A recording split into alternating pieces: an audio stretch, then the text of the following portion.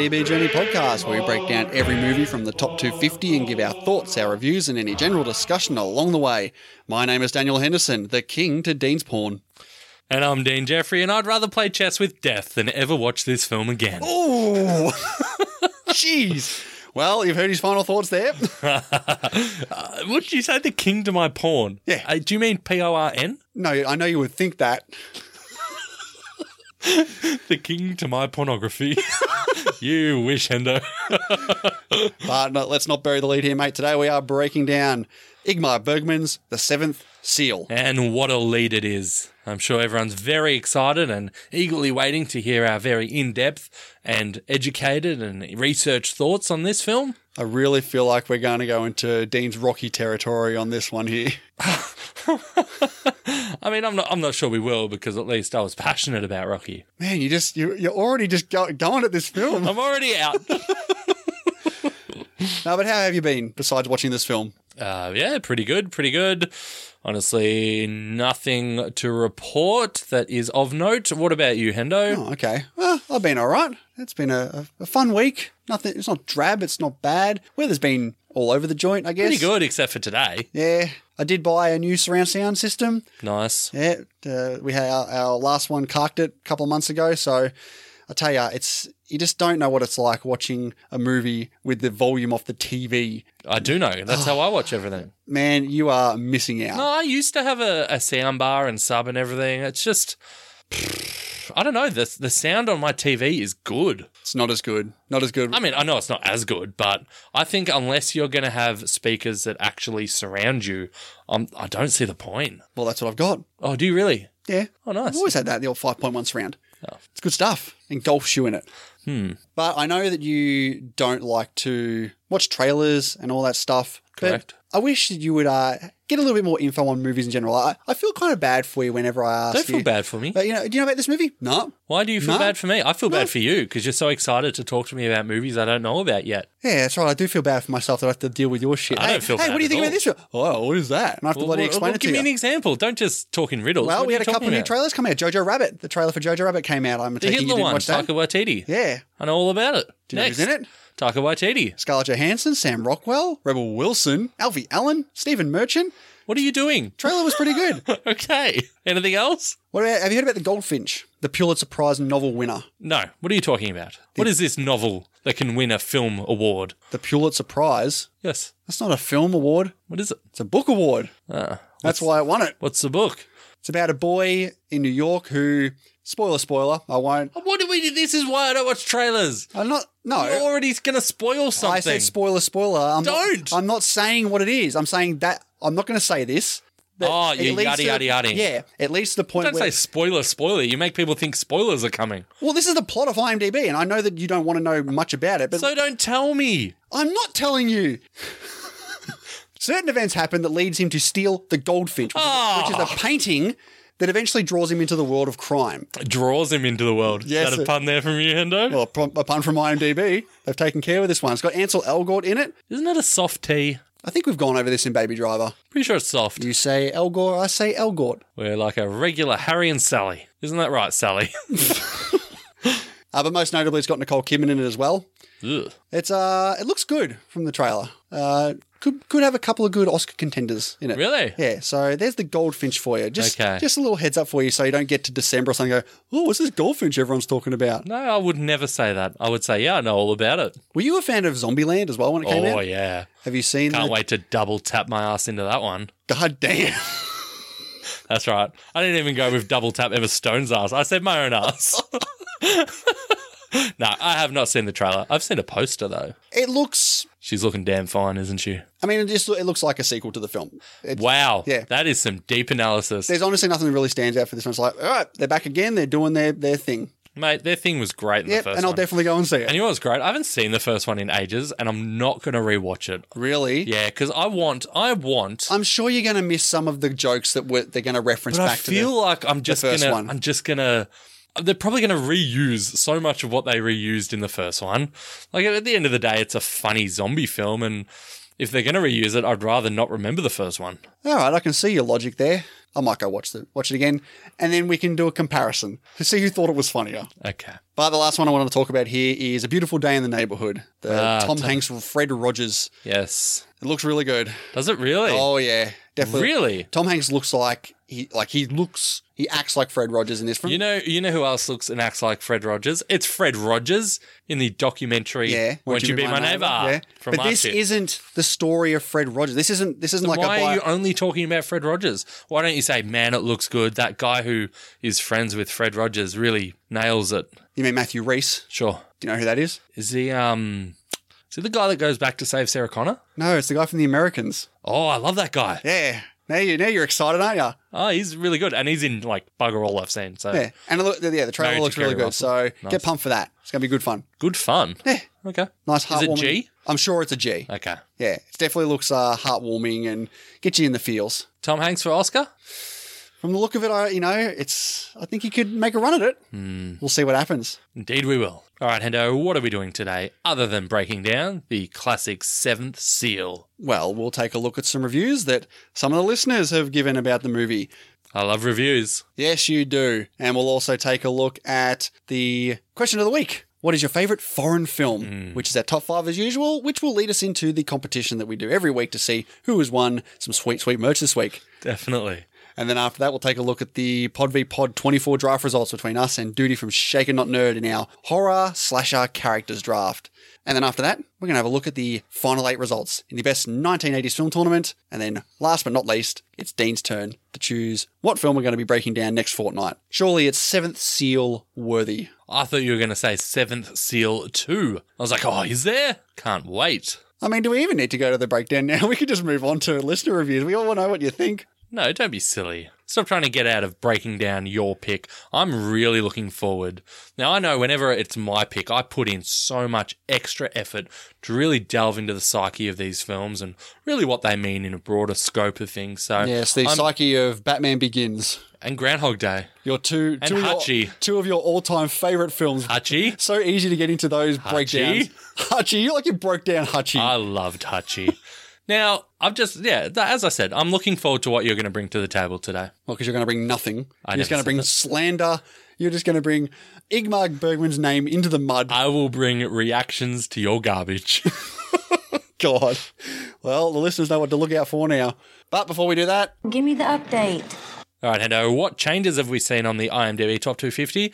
I hear that a little-known Tarantino film may have debuted finally. yes, you are right, Dean. Once Upon a Time in Hollywood is in the list. As expected, we thought it would be. It has debuted at number 72. 72. Yes. Actually debuted at 71, didn't it? Maybe it did, maybe it didn't. But what it- I'm looking at right now is 72. Okay. And that's all the info I'm going to give you. Fair enough. So that's it for the update, is it? No, let's look at some other changes here. Toy Story 4 has started its decline. It's gone down 27 spots to number 165. Neon Genesis Evangelion, the end of Evangelion, that bloody movie, dropping 5 more spots down to 223. We see Hacksaw Ridge has dropped 3 spots down to 181. As well as Raise the Red Lantern is down to 246. They're your biggest changes. In terms of moving up, not too much. There's nothing really worth mentioning there. But taking a look right down to the bottom of the list, as we do, out of the list now is Winter Sleep and Song of the Sea. And as we mentioned, Once Upon a Time in Hollywood is in. And in the list now at number 250 is Drishyam, The Sight. What is Drishyam? I'd rather not get into that right now. Why don't we get into that in 8 years' time when we pick it?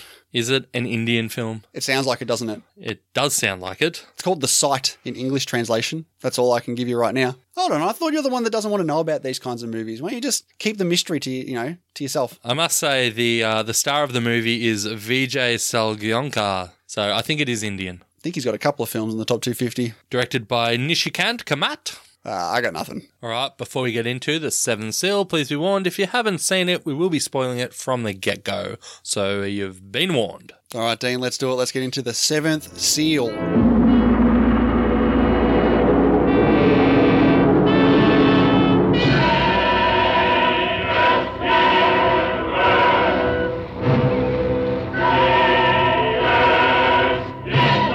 So, The Seventh Seal, released in 1957, starring Gunnar Bjornstrand, Bengt Enkerot, Niels Poppe, Max von Sydow, I know that name, Bibi Anderson, I also know that name, with music by Eric Nordgren, cinematography by Gunnar Fisher, and written and directed by Igmar Bergman. I know that name. I do know that name too.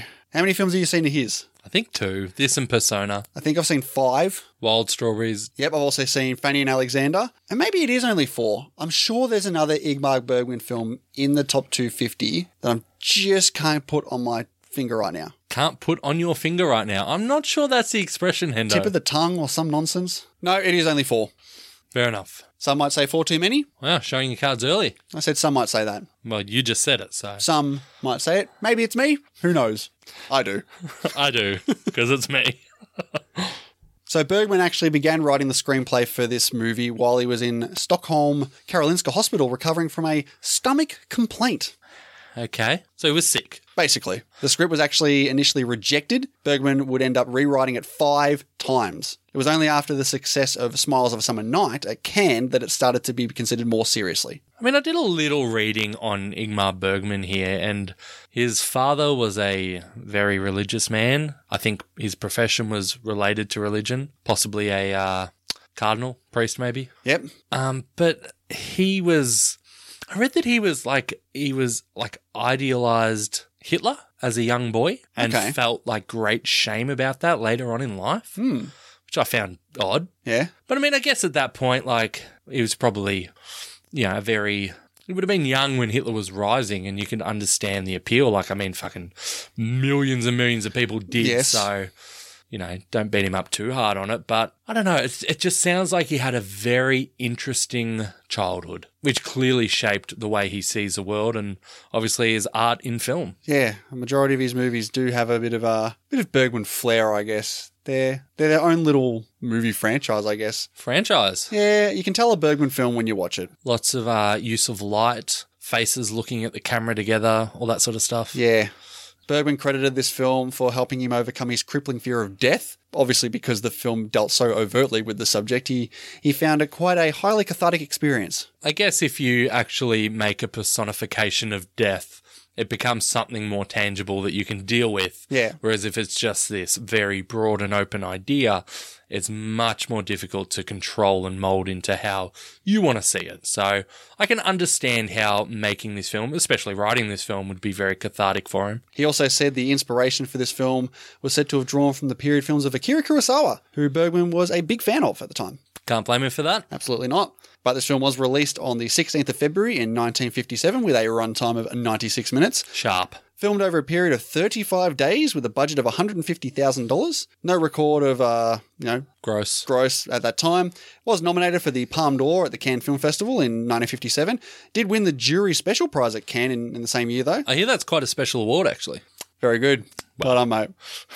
Yes, no, Ingmar Bergman definitely got a lot of recognition for this film, and I think it did sort of break him out a bit more. Yeah, this guy's made a lot of movies. He's credited for 70, but I'm not sure how many of them are making-ofs and whatnot. Yeah. So, but regardless, he has directed a lot of films. Prolific. But as always, let's take a look at the history of The Seventh Seal in the IMDb Top 250 list. This was one of the films that debuted in the very first Top 250 list back in 1996 and has never left the list. Debuted at number 76 and has been going up and down its entire lifespan. Its lowest point at one point was in 2005, where it hit 140. It peaked all the way back up to 74 in 2007. And since then has just been on a very steady decline for the last 12 years, where it currently sits at number 147 with an average of 8.1 over 145,000 ratings. Very impressive. Yes, it is. I mean, there's a lot of love for this film out there. There's a lot of love for Ingmar Bergman in general. And I'll just say now, I don't get the hype. I do not get the hype for this director. Is it a time thing? Is it at the time these movies were... They could very well be. It honestly could be. I don't see it. Even the time thing, I don't see it. They're very different. They're very much... They're slow. Well, let's get into this one, shall we? Obviously, we've got more Bergman films to go on the top 250 list, but let's deal with Seventh Seal for now. Seeing as you picked it, Hendo, you got a plot summary for us there? Of course I do, mate. A man seeks answers about life, death, and the existence of God as he plays chess against the Grim Reaper during the Black Plague. I see. All right, mate, let's get into it. I'm assuming you skipped the credits at the start. No, why? What? Why would I skip them? You are so... I looked at these credits, I'm like, yeah, Dean's already fast-forwarded this like 30 seconds. Fast-forwarding doesn't exist. Like, I don't fast-forward. Dean clicked or... Yeah, this isn't VHS. I'm not fast-forwarding. Did you get up and get your drink or something? I just pictured honestly, you looking at this going, oh, credits, here we go. No, I think you're really misrepresenting me here. I think the only time I'm really fast-forwarding credits is if I've seen them before. I'm not sure I'm ever Actually, I did with Ben-Hur, didn't I? In fairness, those credits... That's like 6 minutes long. They were really long. These were fine, Started my notes, and away we went. We got some very loud music playing. Yes. Very dramatic. We're on the beach. Yeah, we see this shot of the sky and we see a bird in there. I mean, I know it's the 50s, but man, this was such an obvious just puppet being waved around in front of the camera. Did you pick up on it? I didn't pick up on that. Yeah, no, it wasn't a real bird, so... But no, we head down to the beach. Strike one, Bergman. He's 10 seconds in, he's like, oh, man, this is terrible. No. We do get down to the beach and we get some voiceover here. When the Lamb had opened the seventh seal, there was silence in heaven about the space of half an hour, and the 7 angels which had the 7 trumpets prepared themselves to sound. Now, this gets repeated at the end of the film. Now, obviously we know this is a very heavy biblical style film. I didn't realise it was biblical going in. And anyone who's heard our Ben-Hur podcast, I know very little about religion and I have very little interest in it. All this. Yeah. I must admit, in all seriousness, after I'd watched it and I was doing notes and I was doing a bit of research on it, I really don't even feel qualified to talk about this. I wanted to know what the seventh seal was. It's the name of the movie. It's a big discussion about this film. So I did a bit of research here, and the seventh seal refers to a biblical passage about the end of the world from the Book of Revelation. Very good. Used both at the very start of the film and again towards the end. The assumption being that the seventh seal has been opened and the plague is the result. And obviously the Black Plague is throughout this entire film. So the first 4 seals described in Revelations are more commonly known as the 4 horsemen of the apocalypse. When the first seal is opened, a white horse appears. The rider carries a bow and is given a crown and then goes out to conquer. The second seal is a red horse which bears a rider who carries a large sword. Power is given to this rider to take peace away from earth. This seal represents war. The third seal is a black horse with a rider that carries a pair of balances representing famine. And the fourth seal is a pale horse and the rider is named Death. The rider has the power to kill using sword, hunger, death, and with beasts of the earth. And then you get to the 5th and the 6th seal, where the 5th seal is opened. The author of the Book of Revelations looks under the altar of God to see the souls of those who were slain because of their belief in the word of God. And the 6th seal is a great earthquake in which the sun goes back and the moon goes red. The stars of heaven fall to their earth and every mountain and island is moved out of its place. It's just basically fire and brimstone, just the destruction of the world. Old Testament God. That's right. And I know you love your Old Testament. Sure, why not? So what do you make of all that? I'm glad. It's the first time I'm hearing all that, so I like it. I like knowing what the seals are. I think that, the 4 horsemen of the apocalypse, I get all that. That's good stuff. It's all very interesting. And even going back to this quote about the Lamb obviously I would say represents the innocence of humanity. And the silence in heaven. Silence is a big theme in this film, and how our main character, Antonius Block, how he struggles with the fact that he cannot talk to God. He cannot see God or feel God. God is just a silence and he is demanded to have faith for it. So I think it actually does set up the film quite well. Yes, it does. Look at that. We started on a somewhat positive note. Is it all downhill from here? Don't be so negative, Hendo. Yeah, you've already done all that for us. But like you said, we have Antonius Block here lying on the beach with his steed, his mate, his squire. Squire. Johns? No, it is Yons. Yons. Surely. Yeah. It's got the little 2 dots above the O's. I actually think I heard the word Yons said, by one of the characters. It's weird because the character Bibi Anderson plays in this, pretty sure her name is Mia. Yeah. But my subtitle said Mary. My subtitle said Mia. Wow. Odd. Are you sure they weren't talking about how... No, it's not about the Virgin Mary because there is... Okay, good. Just check. But Death arrives on the beach. They have a little conversation here. And luckily, Antonius convinces him to play chess for his life. Yeah, and Death basically says there will be no reprieve, but then immediately sits down to play chess with him. Sure. Do you know what I mean? It's sort of like he knows when he's being asked to play chess that, I know why you're doing this. You're just trying to, prolong the inevitable. Yeah. There won't be any reprieve, but then plays anyway. Maybe he wants to have a bit of fun. He knows he's going to win. It is inevitable. Yeah, and that's the thing. I think that's the whole point of this movie, where we are all playing a game of chess with death. Yeah. We all know that we're going to lose this game, and it's all about how we play and how we live life to the fullest. That's very good, Dean. You know that the chess pieces used in this film were sold from Ingmar Bergman's descendants' estate in 2009 for 1 million Swedish krona, which is about $145,000 US at the time. Makes sense. I like that this film, there's not a lot of comedy in it, but There is a little bit. there's a little. And even this bit here where it's like, where Death gets black, and he's like, seems appropriate. Yeah, that was a good little touch. It's good.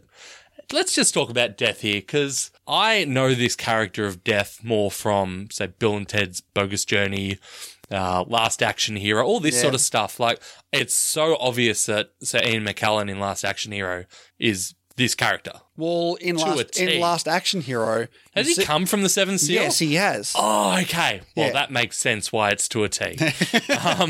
Okay, so that's where I know this character from. It's a good representation of death. Because I like that it's not, like, this is death. This is end of the world for, you know, on a personal level. Yeah. But it's not some big horrific monster. This is a personification of it, whereby it's not someone who's angry. It's not someone who's vengeful or conniving or mischievous. No, he's just there. He's just a fact of life. Yeah. Is death. And he plays it like that. He does. He does it well. Yeah, the actor Bengt Ekerot, he puts in a pretty good performance here as Death. But Antonius and Jons get on their horses and head off. I must admit, I was really confused at this point because obviously you've seen it before. Do you remember your first time viewing and any Vaguely. thoughts from that? Super vague. So with me, like, he's playing chess with Death. Yeah. And then we cut to him on a horse. And I'm thinking, I honestly wasn't sure if this game of chess he was imagining it and now it's not real, or whether we've done a time jump backwards. So this will all lead up to his game of chess. Okay. But as it turns out, as we all know now, anyone who's seen it, the chess keeps coming back. Like, this is an ongoing game of chess. And it's not like he's walking around with a chessboard, but in reality, that's what's happening. Yeah. Like, this game is starting and stopping throughout this film, which, to be honest, I didn't mind. And I say that because I would not have liked time jumping and all that sort of stuff in a film like this. Yeah, it didn't need it. I like how you see the progression of Antonius's character as the chess game continues on. Like, some of the moves that happen in the chess game mirror what is actually happening on his journey back to his home, his castle. What do you mean, some of the moves? Well, we'll get to those. You talk about the light little bits of comedy here. This part here where they come across the guy sitting on the rock and Jons goes to check him out and it's a dead body. And as they walk off, Jons says, oh yeah, he's most eloquent, but very gloomy as he's talking about what he said to him. Yeah. Yeah, okay. Yeah, I can say it is a little bit of a lighter comment. Yeah. This character of Jons, he's very nihilistic. He's very much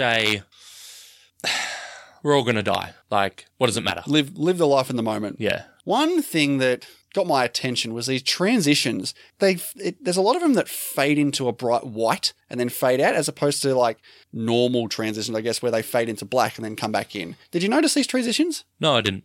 Yeah, it struck me as a bit weird. I must say, though, this is a black and white film. The lighting in a majority of this film, very, very good. They use lighting like in certain particular scenes that just convey the exact feeling that you want in this film at certain points. I think it's one of the best things about this film. The lighting. Is the basic cinematography of this black and white 50s Swedish film. Okay. Are you going to, like, give me one scene where you thought it was very well used? No, we'll get to that. Okay, now we get a change of pace. Yes. We get, is it Yoff? Yoff, Mia, and Jonas. Jonas, yep.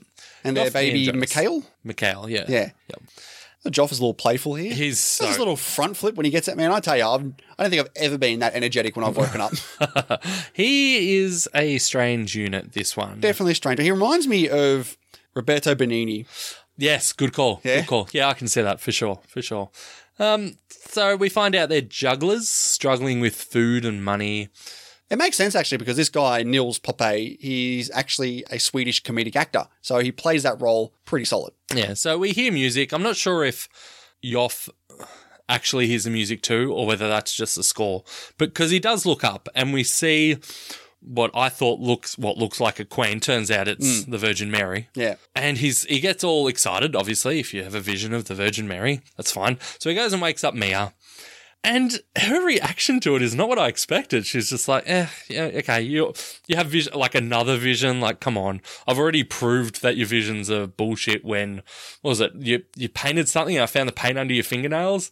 And it's like, he's sort of like, yeah, but I know I lied then. I just wanted you so badly to believe me because I am telling the truth every other time. It's such a hard thing when you have to lie to try and get someone to believe you. But then if you're caught, you're done. Yep. But they bring their kid out for a little play in the grass. I did notice the quite bad audio dub of the kid. Did you pick up on that? No. There's definitely points where you hear a kid like laughing and you're looking at the kid, it's just like just stone-faced. Okay. But they go rest in the tree and he sings her a song. Do they just leave that kid to bugger off? They're not even paying attention to this kid now. They're like facing away. I saw the kid walk off. It was a different time, Hendo. They didn't have to worry about he'll come back. Murderers and rapists. They were protected by visions of the Virgin Mary and Jesus, probably. I don't know. Probably. Okay, but we're back. We're back to the two original men, Antonius and Ions. Ah, yes. And Ions goes into the church and he sees this man painting death and painting the plague. And he's very curious It's about the dance of death. why are you painting this when you could be painting something, a lot more positive? And he says basically that the fear of death and the emotion of fear is what gets more people to be faithful, to believe, and it creates a stronger response from people. Yeah, you got to have the good with the bad. If you don't have anything there to fear, you wouldn't really have anything there to cherish or praise. Yeah, and they're basically, the church at this point is saying that the plague is an act of God and it's a punishment from God for all the sinners. Yep. And that's been like that through generations and generations, that everyone is saying, like, your time has come, repent. The end is near. Like, look at 2012 or 2000, like Y2K bug, and everyone just goes on about how everyone's just been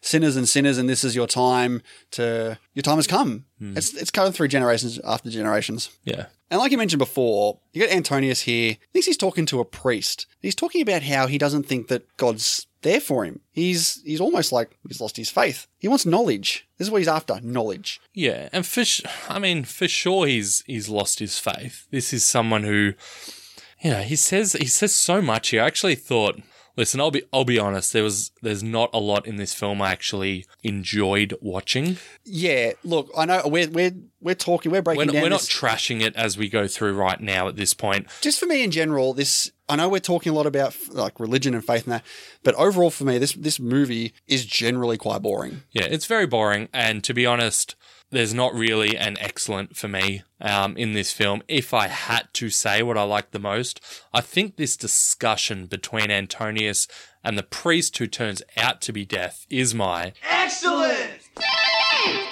Simply because of the sort of the trick that Death plays on him, where he gets Antonius unknowingly to reveal some sort of strategy he has of this game of chess with Death. And then, this is someone who's really opening up, who's pouring his heart out, his really like deepest thoughts about faith and about the silence of God. And like, he's being asked if he wants to die, and he's like, yeah, I do, but I want to guarantee that I go to heaven. He's like, I need to have faith. Like, I'm scared, basically.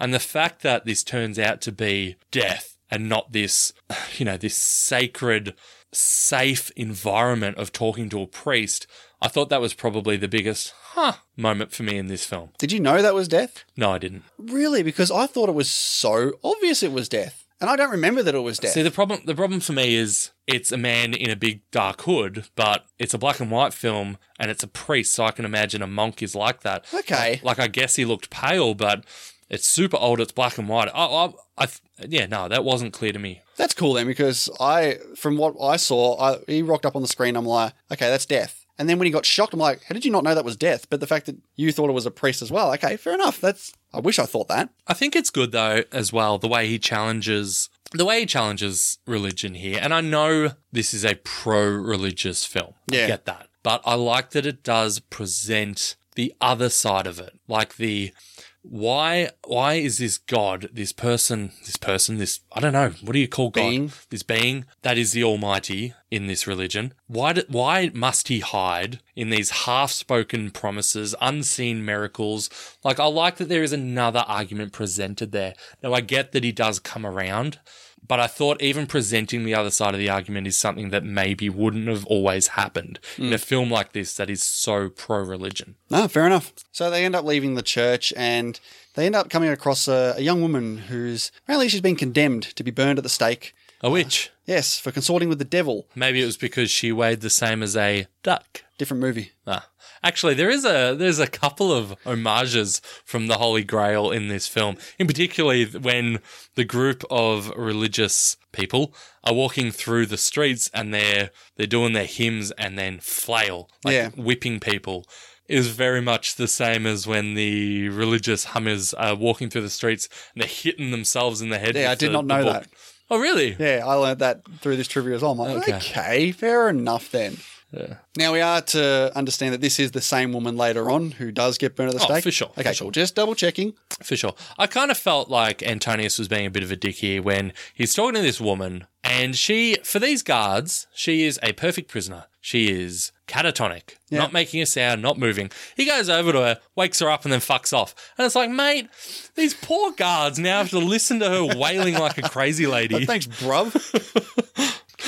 I like that the guards say that this woman is thought to be the entire cause of the plague in town. Yeah, it's just all her. Due to all of her intercourse. They had a lot of weird and wacky theories back then, didn't they? It was a different time, Endo. But they come across a house and they have this guy, Ravel. Ravel? Let's go with Ravel. Stealing this gold bracelet from this dead woman. What are the odds, right, that this man who 10 years prior convinced the knight Antonius and the squire Yons to go on this crusade, that they run into him again? Must have been a small world back then. Small miracle. Well, we haven't talked about fair. the Crusades. Okay, so these people have been away from Sweden, their home, for 10 years. What do you know about the Crusades? Nothing. Well, I don't think I know much at all about the Crusades, but what I imagine is it's my belief that the Crusades are them going to other lands to basically preach the word of God. Okay. So I find it quite ironic that there's people who are doing that, these religious men who are trying to, spread the word.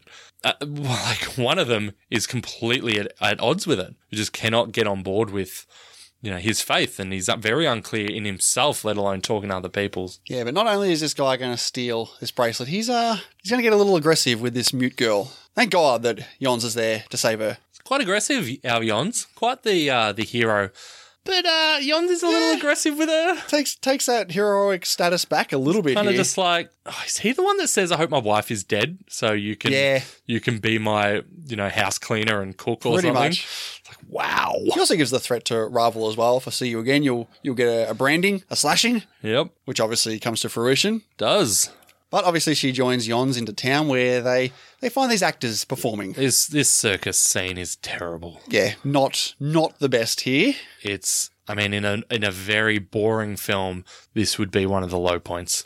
This performance is super boring, and then this procession of religious people is super weird and boring, and then the fact that this girl Lisa, this whole subplot with Lisa, I'm not sure if there is some huge greater meaning to it. I'm sure there is. But for me, surface level stuff, I just thought it was so stupid. She's just making these little eyes with the main guy. Jonas, thank you. Does a couple looks over her shoulder at the husband and then leaves. Like forever. Like that's her. Apparently she's done this before though, and she always comes back. You can see how manipulative she is later on when she goes back to Porg, I think his name is, after they exchange words, and she's like, "Yeah, you should kill that guy." I was wondering if this was like a plan, like to save him. She was saying this so he could do something. No, she legitimately did not care. Yeah, and I'm sure she's done this before. Should have burned her. Well, she certainly gets her comeuppance at the end, doesn't she? Yes. Yeah, this ceremony of people going past, whipping each other, carrying the crosses. At least the rest of the movie has some sort of notion of an intellectual discussion that we can talk about. We've already shown it here. We've had some decent conversations about religion and God and death, and this part, along with the performance of the jesters and that, yeah, it couldn't go past any quicker for me. No, I absolutely agree. Problem is, it doesn't really get much better here because this, as I said, this subplot with Porg, it was very boring. I don't like this character at all. I didn't actually mind the public speaker guy who was there telling everyone, you bought this on yourselves. Everyone's going to die. This is the Black Death. I do like Jon's response to that, saying, why do they expect modern people to take that drivel seriously? It kind of still plays true to this day and age. So we're at the inn now, and we got Porg he's talking to Yoff about where his wife is, and I couldn't work out why Yoff was so confident and very flippant about it all. Did he not realise that it was Jonas, his mate, who He was has to gone? know it was Jonas. He's talking about another actor. I think he's acting this part. I think And he's just trying to be cool and calm. he's Even going when Ravel comes over and goes, I think you're lying. I go, come on, what are you talking about? I'm just... Oh, just he a knows guy. he's in trouble straight away. As He's soon as trying Ravel to comes stop it. along. Yeah, he's in strife. Ravel's a genuine piece of shit. Like, He's the guy who dies of the plague later, isn't he? yeah. Yeah, thought so. Good. Yeah, but they definitely twist the screws on Joff about Jonas and the wife, and, at least there's some sort of story going on here at the moment now. This whole thing about Joff imitating the bear, this is where I think the lighting really works well in this, with the flames that are coming on here. They've set the table on fire underneath him, so I felt like it looked really good. That really good contrast between the black and the white here. Okay, nice. We get Jons. Yeah, he steps in. Do you see Joff quickly grab the bracelet and run out before it happens? Saves the day. Yeah, that's Good on right. him.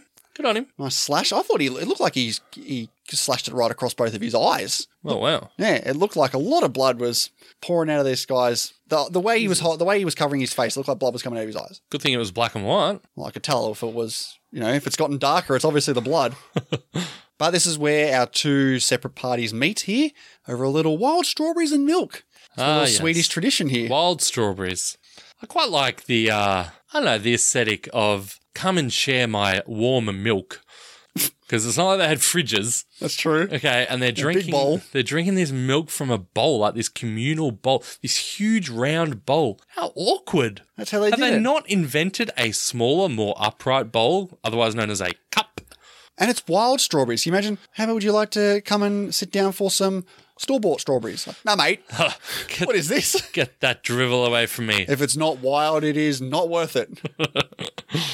I did appreciate some of the dialogue, though, between Antonius and Mia here. He said he's wary. He's very weary. He's tired because he's got such bad company.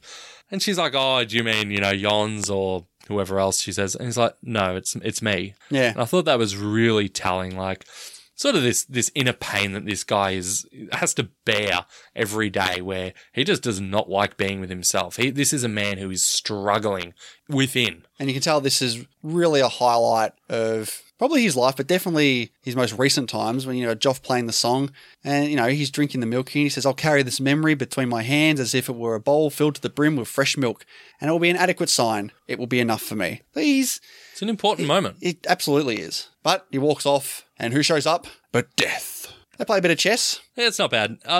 You got Antonius, he's smiling, saying that death played into his trick. I don't know what specifically he's talking about. Yeah, I don't know either, because the trick doesn't come back. And yet, I don't know what he's thinking about here, because Death got his strategy from him. Now, do you think maybe Antonius is trying to act like he knew? So, you played into my trick, I gave you a fake strategy or something like that. Maybe, but I think this bit where Death ominously asks about Yoff and Mia and their baby even. Yeah. About, they're going through the forest. Yeah, I'll catch up with them later. Like, how they going sort of thing. It's very...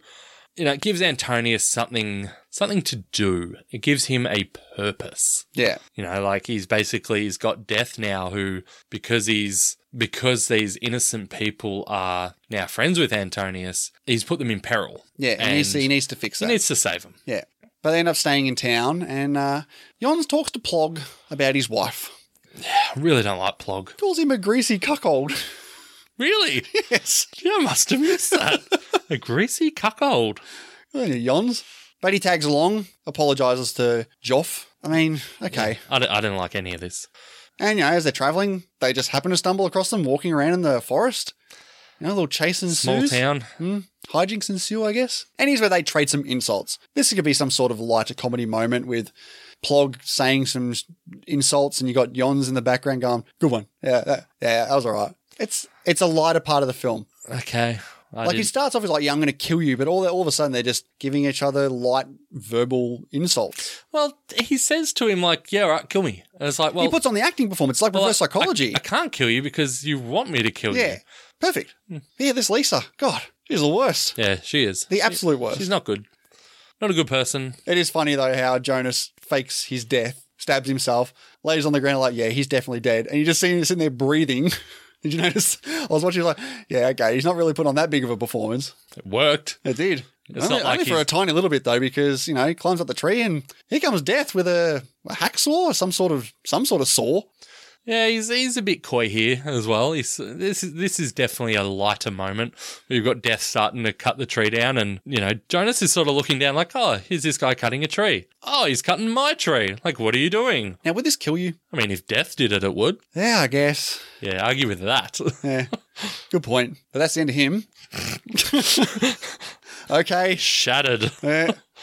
But as the main crew continues along, they get to this supposed witch again to be burned at the stake. And, and Antonius talks to her about... He's a desperate man. He wants to speak to the devil. He's like, well, you're a witch. Have you spoken to him? I need to speak to him. I need to speak to him about God. Yeah. And it's a decent conversation about, like, her eyes are filled with terror. And, like, you know, do you think I've seen the devil look into my eyes? And you're like, yeah, you can tell from this woman. And then he goes to speak to the driver. And who is it? It's Death. He's there. He's waiting. He knows what's coming. Yep. But there's a bit of sympathy here for this woman. While the soldiers, the guards, kind of have their back turned a little bit, they offer her some water, and he gives her some herbs to numb the pain. Even Jons is like, I was thinking about killing all these guards, but she's too far gone.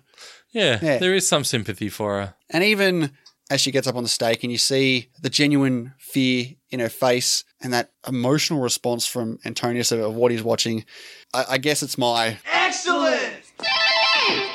I mean, this is probably the best acted scene in the film, especially obviously from Max von Sydow, with Jons in the background just discussing what is happening here. They're both paying for this woman, and you just got Antonius just restraint in sadness. He is biting his lip here in just genuine emotion. It's a touching scene. Yeah, so, I mean, I disagree, but I understand why you think so. But here's where they come across Ravel with his plague, screaming for help. You know, he mentions, you know, he's afraid to die. You know, obviously when you're knocking on death's door is the perfect time to when you're going to be the most afraid. But even Jon says, you know, the mute girl is trying to help, going to go and help him. He's like, no, he's too far gone. You just got to let it go. It's done. And yeah, he just dies right in front of him.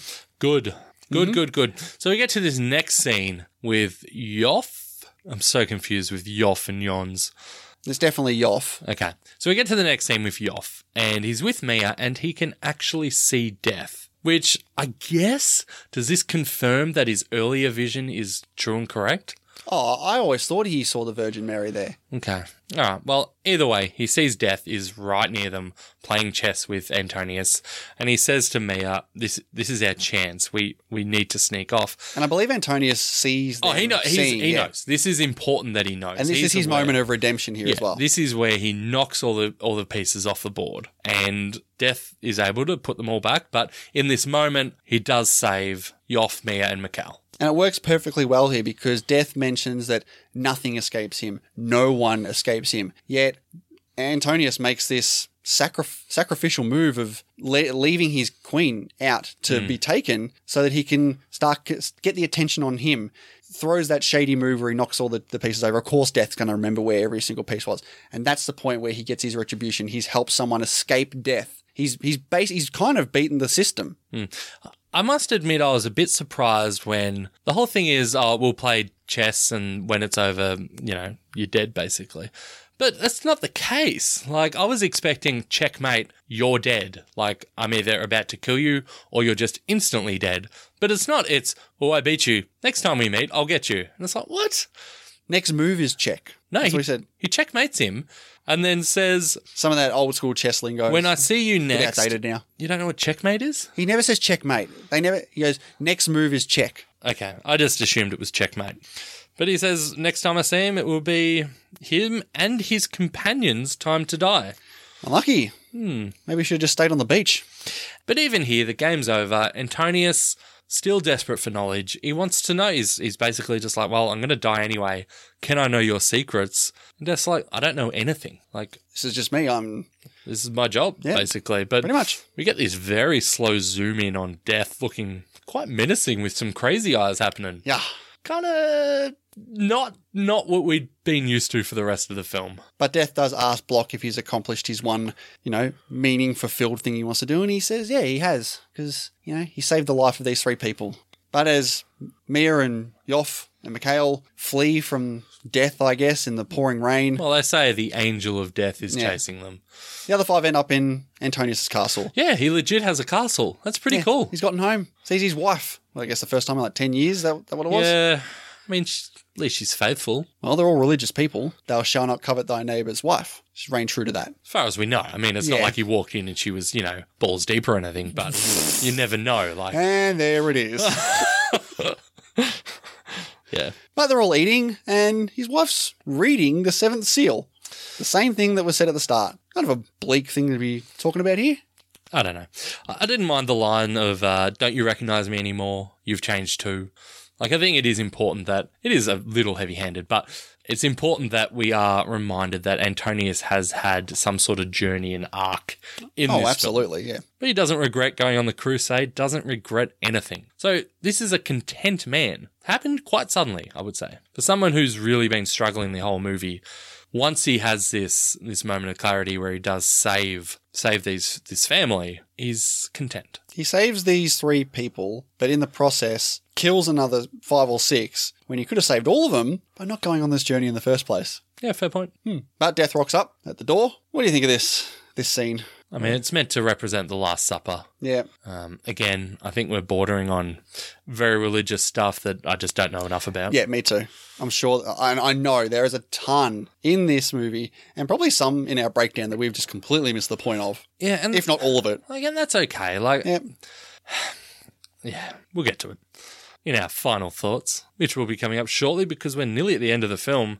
We get the zoom in on the mute girl here, who says her only words, "It is finished." Now, is that the symbolism of them passing over into their spirits since she was a mute in her human form? I mean, was she, or was it by choice? It's a good point. You don't know. No, I took it as that's their spirit. They're in the afterlife now. And then you get the last scene here.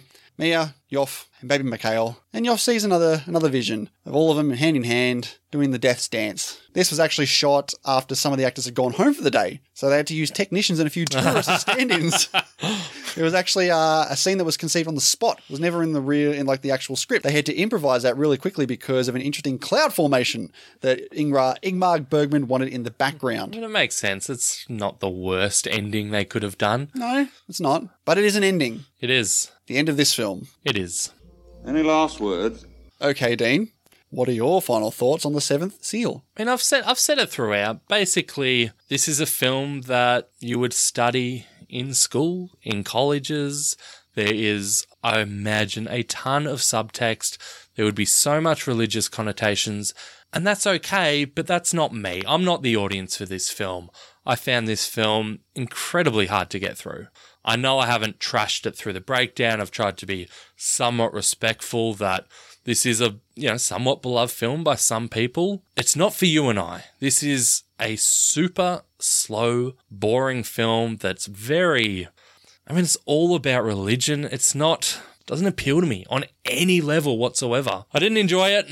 I found very little to take away from it in so much as, I know we've spoken and I know we've had a half-decent conversation about religion, but it didn't improve it for me. I give it 1 star. Okay. What about you, Hendo? Well, before I watched this for the second time for this breakdown, I must say, I'm shocked you picked to watch this again. I gave this film 2.5 stars when I watched it the first time.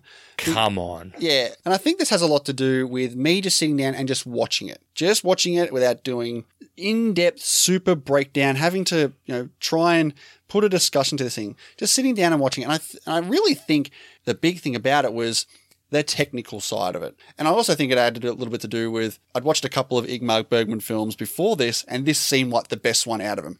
I feel like on a technical level, for a 1957 black and white Swedish film, this is really good. I think it looked really good for the shoestring budget it was presented on, the quick production time, decent acting in the film as well. And I give Bergman props for all those positives in this film. However, this is just not an overall entertaining film. The plot, the themes, the subtext, it's just not for me. I know very little about religion. I don't really want to know anything about religion. It just doesn't appeal to me. So when you have so much religious talk about God and faith and death and the afterlife and all that stuff, even after this conversation with you, I feel like we just had the best conversation we could with who we are. This is just not an entertaining film. And yeah, in terms of entertainment, there's really not much here. In terms of technical prowess, it is pretty good for what it is. It does drop for me, though, on a second watch for a breakdown. It gets 2 stars for me. Generous, Endo. Very generous. Can you imagine if one of us was really religious and the other one it wasn't? I don't think this podcast will still be going. I mean, surely it would. Just how different would our conversation be? Could you imagine me, the religious one, and you with your vulgarness? You're like, that's it, I'm out. I was the best because the crowd loved me. Okay, Dean, where's this going on your rankings? Honestly, normally at this point, I'd pull up my list. I'd look at all the films on there, but I don't even need to look. This is the worst film we've broken down for me from the 250. I think currently my last film was Ben-Hur. Yeah. This is easily the worst film. Seventh Seal. Okay, well, we are looking at the bottom of the list for me too. And I'm going to compare it to Hachi here, which is at the bottom of the list. They are very similar. I think both are different in their own ways, obviously. So while listen to what I'm saying here. While I would put Seventh Seal above Hachi in a technical standpoint, from a filmmaker's point of view, absolutely, this smashes Hachi. Yeah, but that's not what the list is. The list is, where do you rate it? How do you enjoy it? Is that what it's about? Is it about enjoyment? It's not. There is a difference between favourite and best. That's what I'm trying to say. But when you look at Hachi, I enjoyed that more. I would easily go back and watch Hachi before I watch Seventh Seal again, because I can have some form of enjoyment, some emotion out of that film. A lot of emotion. This whole film is religion, and it just doesn't appeal to me at all. So technically, this is better than Hachi, but entertainment-wise, I would definitely take Hachi over this. So Seventh Seal is down at the bottom for me too. So there you have it, the IMDb journey. A last placed film. Sorry, Film Twitter. Apologies. You can send your hate mail to Dean Jeffrey. Okay, mate, we've got a quick promo here for our good buddies at the For Your Reconsideration podcast. Yeah, 3 very funny British blokes, Rob, Simon, James. I was listening to their Click episode before, and their walking impersonation is, they love it. Personally, maybe could use some work. Yeah, I definitely checked out their review of one of my guilty pleasures, Rocky IV, and man, they talk up montages a lot, which is as they should, and they're very funny blokes. So go ahead and check out the For Your Reconsideration podcast. We'll play their promo for you now, and we'll be back on the other side. Hi, I'm Rob. I'm Simon. And I'm James. We want to talk about those movies, those supposedly bad movies, those movies that bombed. To see if they weren't that bad after all, join us every week on the For Your Reconsideration podcast, part of the Flickering Myth podcast network. You can catch us on iTunes, on Spotify, and all the usual streaming apps. And it won't cost you a solitary bean, mate. It's like it's free. It's just like it's free. Hey listeners, we just want to take a quick second here to thank you all for taking the time out of your day to come and listen to us banter on about movies and all things movie related. Yeah, it really does mean a lot to the both of us. We're always looking to improve our show to get our name out there, and there's a couple of ways you can help us. Yeah, one of the easiest ways is to just get the word of mouth out there. Let your family and friends know about the show and where they can find us, which is pretty much everywhere. Places like Apple Podcast, Stitcher, Spotify, and another personal favourite of mine, Castbox. And if you'd like to get a hold of us, you can contact us on Twitter at twitter.com/imdbjourney, our Facebook page at facebook.com/imdbjourney, or you can email us at imdbjourney@gmail.com. Exactly. Another way to help us out is to leave a 5-star rating and review on iTunes for us. And like we said, if you want to give us a review, send us a screenshot of it to our Twitter. We'll send you out some sweet, sweet merch. We've got a couple of new reviews here, Dean. First one here from Krachowski, which I believe is Sal Krachowski on Twitter, if I'm not mistaken. This is a really great podcast that succeeds where so many others fall. The two hosts have great chemistry and witty banter, as well as thoughtful reviews and trivia about all our favourite films. You can really get a sense of honest camaraderie between the two. Keep up the good work. Awesome. We also got one here from Matt from the Bad Casting Podcast. Good dudes, easy listening, and just scroll through the episode list to see the great topics they are always covering. Thanks, Matt. Here's another one from the Money Pitch. Movie lovers will want to check out this journey through IMDb's top 250 highest rated movies. Dean and Daniel, I think that's the first time you've been named first. Clearly they're big fans and they recognise the talent.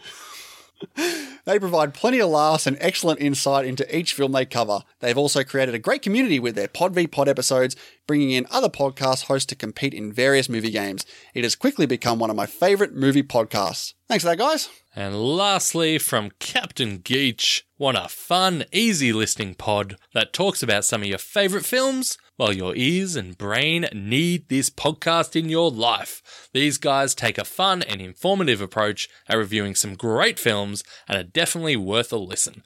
Keep it up, boys. Boys!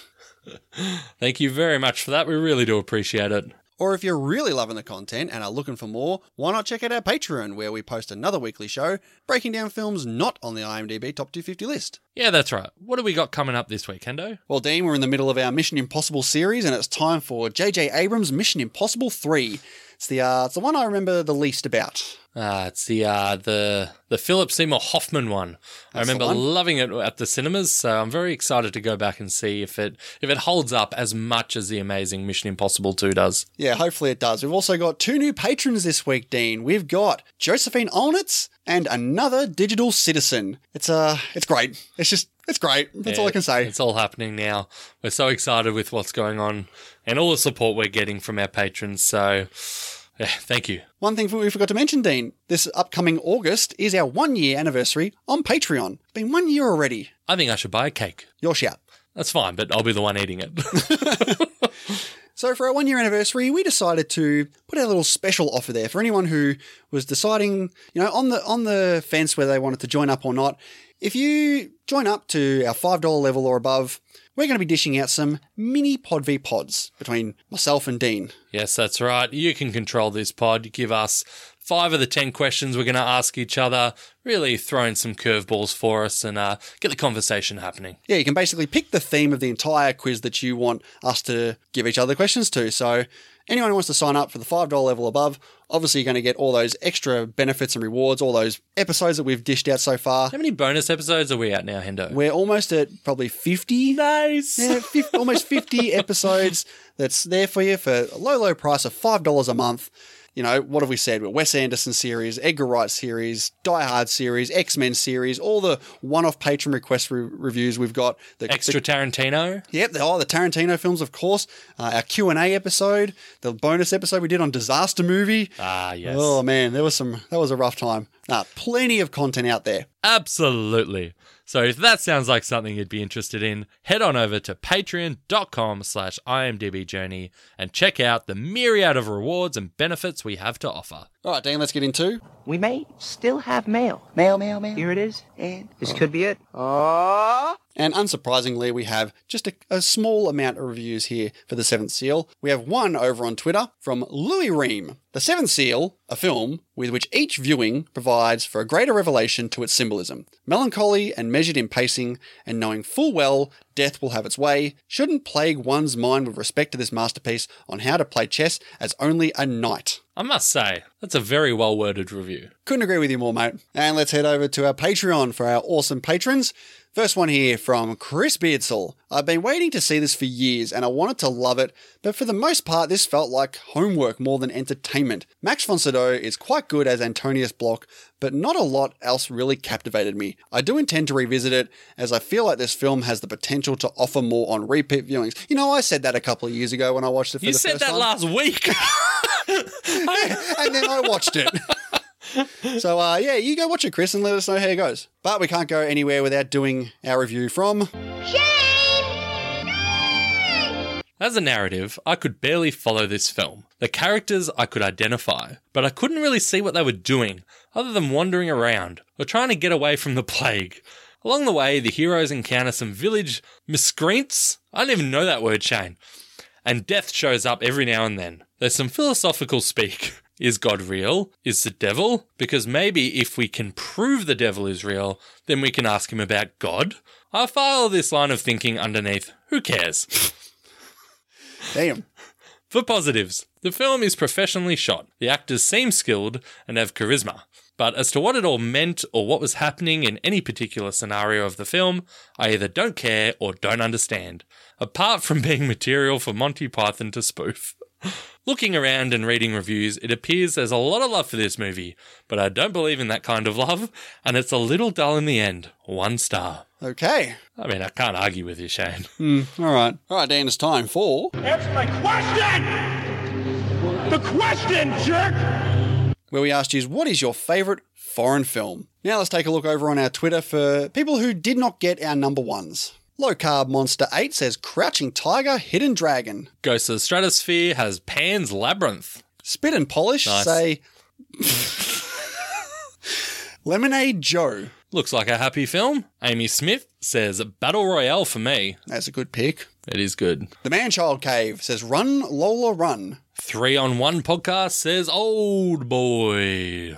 I'm glad they stipulated it was the foreign original. You're glad that on a top foreign film list that they stipulated it was the foreign version of the film, some Endo? people might be confused. You're confused. You were the only one who would be confused. I was clearly not confused. They told me it was this one. Matty Rip says Insondi. Nice. David Powell says something I've never heard of before. I think the movie is called 20th Century Boys. Chapter 2, The Last Hope. Okay, so it's a Japanese live-action adaptation of a classic manga. 20th Century Boys! Okay. Mateo says Grave of the Fireflies. Jeffrey Kerr says Roma. Cinema Recall says Man Bites Dog. The Horror Club podcast says Itchy the Killer. Heard of that one? Yes. Have you? Yes. Bag One Shetty says Lahaine. Lahaine. Good film. Lahaine. The Broke Boy Media says Spirited Away. Last one here from Pirate Scott. Das Boot. Yeah. All right, let's head over to Facebook. First one here from Chris Wooldridge, Metropolis. Is it the first genuine masterpiece? I don't know, but it's amazing. You haven't seen Metropolis, have you? No, I haven't. I didn't realise it was foreign. Ooh. Now I want to see it even less. It is a German black and white silent film. Nice, nice.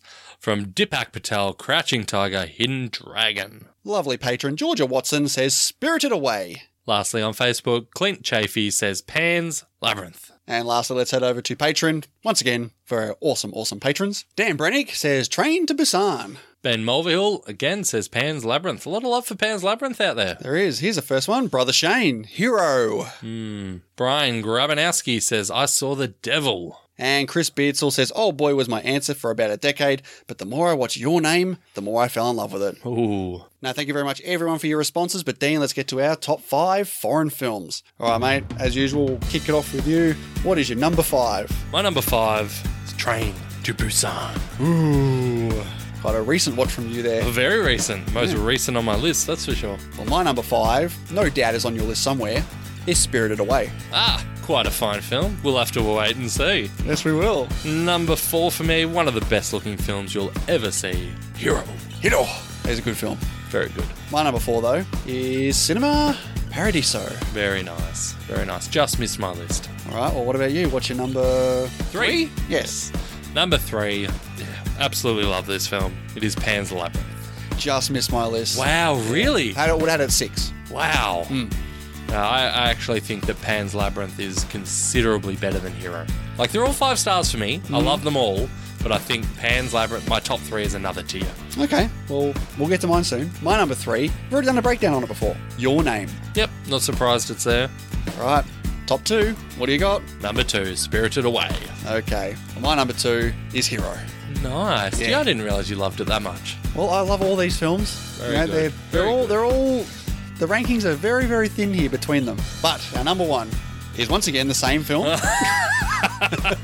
Yes, it is. It is City of God. Yes, it is. What an absolute banger of a film. Brazilian Goodfellas. Fantastic. Absolutely. So, did we get a few people who put City of God as their own? Well, we had over roughly 200 responses to this. That's awesome. Yeah, and there was a couple more people who put City of God, but unfortunately they put multiple movies on there, and that's just cheating, guys. Guys. But overall, we had 7 people who put the one and only City of God as their number one choice. So, as we do, let's put in the random number generator and find out what we're getting. Oh, I thought you were going to do your little... Beep, boop, beep, there it beep, is. beep, beep. Oh, it is Corey Tatum. Corey. Very nice. Awesome. Good stuff, Corey. Awesome pick there for City of God. Get you some sweet, sweet merch from us. From us at the IMDb Journey. We're both masters. Who won? How did it end? All right, mate. Let's find out who won the latest draft in our Pod v Pod 24 against Duty Dootrim from the Shaken Not Nerd podcast in our draft of horror slasher characters. And Duty was team 1, and he had Freddy Krueger, Pennywise, the Xenomorph Queen, The Thing, and Ghostface. We were team 2, and we had Jason, Mike Myers, Chucky, the Jaws Shark, and Norman Bates from Psycho. Do we have Mike Myers on there, did we? Oh, behave. Michael Myers? That's the one. I was close. Now let's take a look at some responses. First one here from Skullsy95. Straight up, when I was a kid, my mum made me watch Scream and Children of the Corn. Now hardly any horror film scares me. So Shaken Not Nerd is the winner here, but Jason is a badass, so bonus points on that. Must have been enough bonus points though for the point. Your bonus points don't mean shit. From Chris737, IMDb Journey, you have Jason and Michael and Chucky. They define slasher flicks for me. Melissa at the Brook Reading Podcast says, Shaken Not Nerd, definitely. Freddy and Pennywise can inflict their terror during your weakest moments when you're dreaming or by using your fears. That's scarier than the possibility of getting eaten by a shark. Clearly you've never been eaten by a shark. Joe Stevenson says, IMDb Journey edges it. Nice. But basically nothing in it between the two. Former winners for your reference podcast say, what a frightful selection. We like both, but voted IMDb Journey for Norman Bates. Gianna Isabella says, I wish IMDb Journey didn't have Chucky, but I'm still voting for it. Well, then it didn't matter, did it? Carolina says, oh my god, this is like Sophie's Choice. And because I couldn't bring myself to choose, I did an eeny meeny. And Shaken Not Nerd got that eeny meeny. Damn it. Damn you. Juan Pablo Romero says, Shaken Not Nerd by far. Julio at the Contrarian says, well, I can't take Chucky seriously and Freddy gave me nightmares as a kid, so Shaken Not Nerd. Urban Angel says, Shaken Not Nerd has the best movies. I like that lineup. Bring on the Weird says, gonna have to go with IMDb Journey. Sorry, but Ghostface is weak. Top 5 for Fighting podcast says, IMDb Journey, as much as we hate doll-based horror. Guessing they're not fans of the Annabelle films too. And lastly, from 3 hours later, Shaken Not Nerd. You can't sleep or have fear. They are supernatural. IMDb Journey is stay on land and drive. You're good. I guess that's the general theme of this one because looking at the results, 96 votes later, Duty takes it. Shaken Not Nerd gets 57% to our 43. Yes, which ultimately means that they tied with us for that round. Yeah, so that does mean a 1-1-1 tie despite Duty's 0 answers for the rest of it. So that's how you can survive a Pod v Pod. Win the draft. Now, well done, Duty. It was a good battle. Good fun. Well done, mate. And for next week's question of the week, we're going to ask you guys, what is your favourite film of the 1950s? Very broad. Lots of good answers there to be had. So obviously anyone who gets our number ones gets us in the draw to win some sweet merch. Oh, Hendo. There's this tournament. Let the tournament begin! Okay, Dean, let's find out the results of the final 8 in our best 1980s film tournament. The first match here, Star Wars Episode 5, The Empire Strikes Back, cleans house against Platoon, 80% to 20%. Next up, we have Blade Runner against The Thing, and The Thing just snuck over the line, 51% to 49%. Yes, and that win by The Thing clinches the win for me in this bracket, as Dean can't get any closer to what I've got. I've got 4 points so far, so well done to me. Bravo, sir. Thank you. Back to the Future takes out Aliens in a 60% victory. Raiders of the Lost Ark defeats The Shining, 59% to 41%. And that brings us to our final 4, and we've got the number 1 seed, Star Wars Episode 5, The Empire Strikes Back, against the Cinderella movie, number 21, The Thing. I can see it winning. Really? I think this is where it bows out. You But never know. a much, much bigger match, I reckon. Much more closer, I think it's going to be. The number 2 seed, Back to the Future, takes on the number 3 seed, Raiders of the Lost Ark. Holy shit. That is a match. It is a match. Yes. I think Back to the Future will get it. I wouldn't be surprised if it's 50-50, in which case Back to the Future will win. But before we move on from these tournaments we like to do, we've been doing a daily film tournament on Twitter at the moment, and we just recently finished off our best Stanley Kubrick film tournament, which, as we always do when we have tournaments, we put on little movie bets for this. And while I did take the lead early with Spartacus taking out The Killing, when we got to the final four, it was all Dean. We had The Shining take out 2001: A Space Odyssey, which I had 2001 and he had The Shining, and we had Full Metal Jacket take out Dr. Strangelove, which I unfortunately had Dr. Strangelove, and you had Full Metal Jacket, with The Shining ultimately winning the best Stanley Kubrick tournament. So well done, Dean. You win that little bracket tournament bet. Nice. So you have a movie to give me. Nice. Do you want it now? Sure. Tournament's over. All right, I'm going to go with a movie I've heard discussed. Oh, I thought you were going to say a movie I've heard disgusting things about. No, I believe it's a documentary called Dear Zachary. Oh, yeah. Damn. This has been on my watch list for so long. Thank you. No more. That's awesome. Watch it. Excellent. After you watch The Mirror. So I'm still waiting to hear your thoughts on it. You'll hear both of those films on the next Pod v Pod. And at the time of this episode's release, we'll be a little bit through our Steven Spielberg tournament on Twitter. So if you follow us over there, head on over and vote in the daily polls to see which film is going to win that tournament. Yeah, and that's a much bigger tournament. 32 films. That's going to be a good one. Nice. So, what's next? Okay, Dean, let's find out what film you're choosing to break down next fortnight. What are you going with? Have we got a black and white film? Have we got a foreign film? Have we got an old film? No. Awesome. Is it a franchise? Is it part of a trilogy? Is it a sequel to it? No. Is it a standalone film? Yes. Ooh. Are we doing 20 questions here? Do I need to keep going? Okay, if you want. I'm just seeing what number it is on the top 250 list. Oh, it's high. Okay. Why don't you tell me what position it's in? I'll see if I can get it. Is it number 38? Okay. All right, I'll just say Gladiator. No, I think that's a bit higher than 38. Okay. What do we got? It is Roman Polanski's The Pianist. Okay. I've not seen this film in so very long. Yes. I was going to say it's a fun film, but it is definitely not. Oh, it's not a fun film. It is not at all. So, nonetheless, I'm looking forward to getting into it next fortnight. Absolutely. But next week is our Pod v Pod 25. We'll have a couple more awesome guests on to battle it out. And we'll be talking about what else we've been watching. You've watched a couple more movies, I gather, this time, mate? Yes, I've watched a few. Yeah, I've seen a couple too. I've caught Men in Black International. Awesome. And we may or may not have a bonus episode out for Hobbs and Shaw. Why the hell not? Yes, we'll see if we can bring ourselves to the cinema for that one. I'm not even sure I saw the last one. Not that it matters, but... The Fate of the Furious. Well, this is like a spin-off, so you don't have to worry about any of that. It's just these two characters, and it's a new thing going on. You know what's good, though? Idris Elba. Yeah. Nice. Love that guy. We'll see how we go. But until next time, thank you very much, listeners. We will see you next week for Pod v Pod 25. Bye.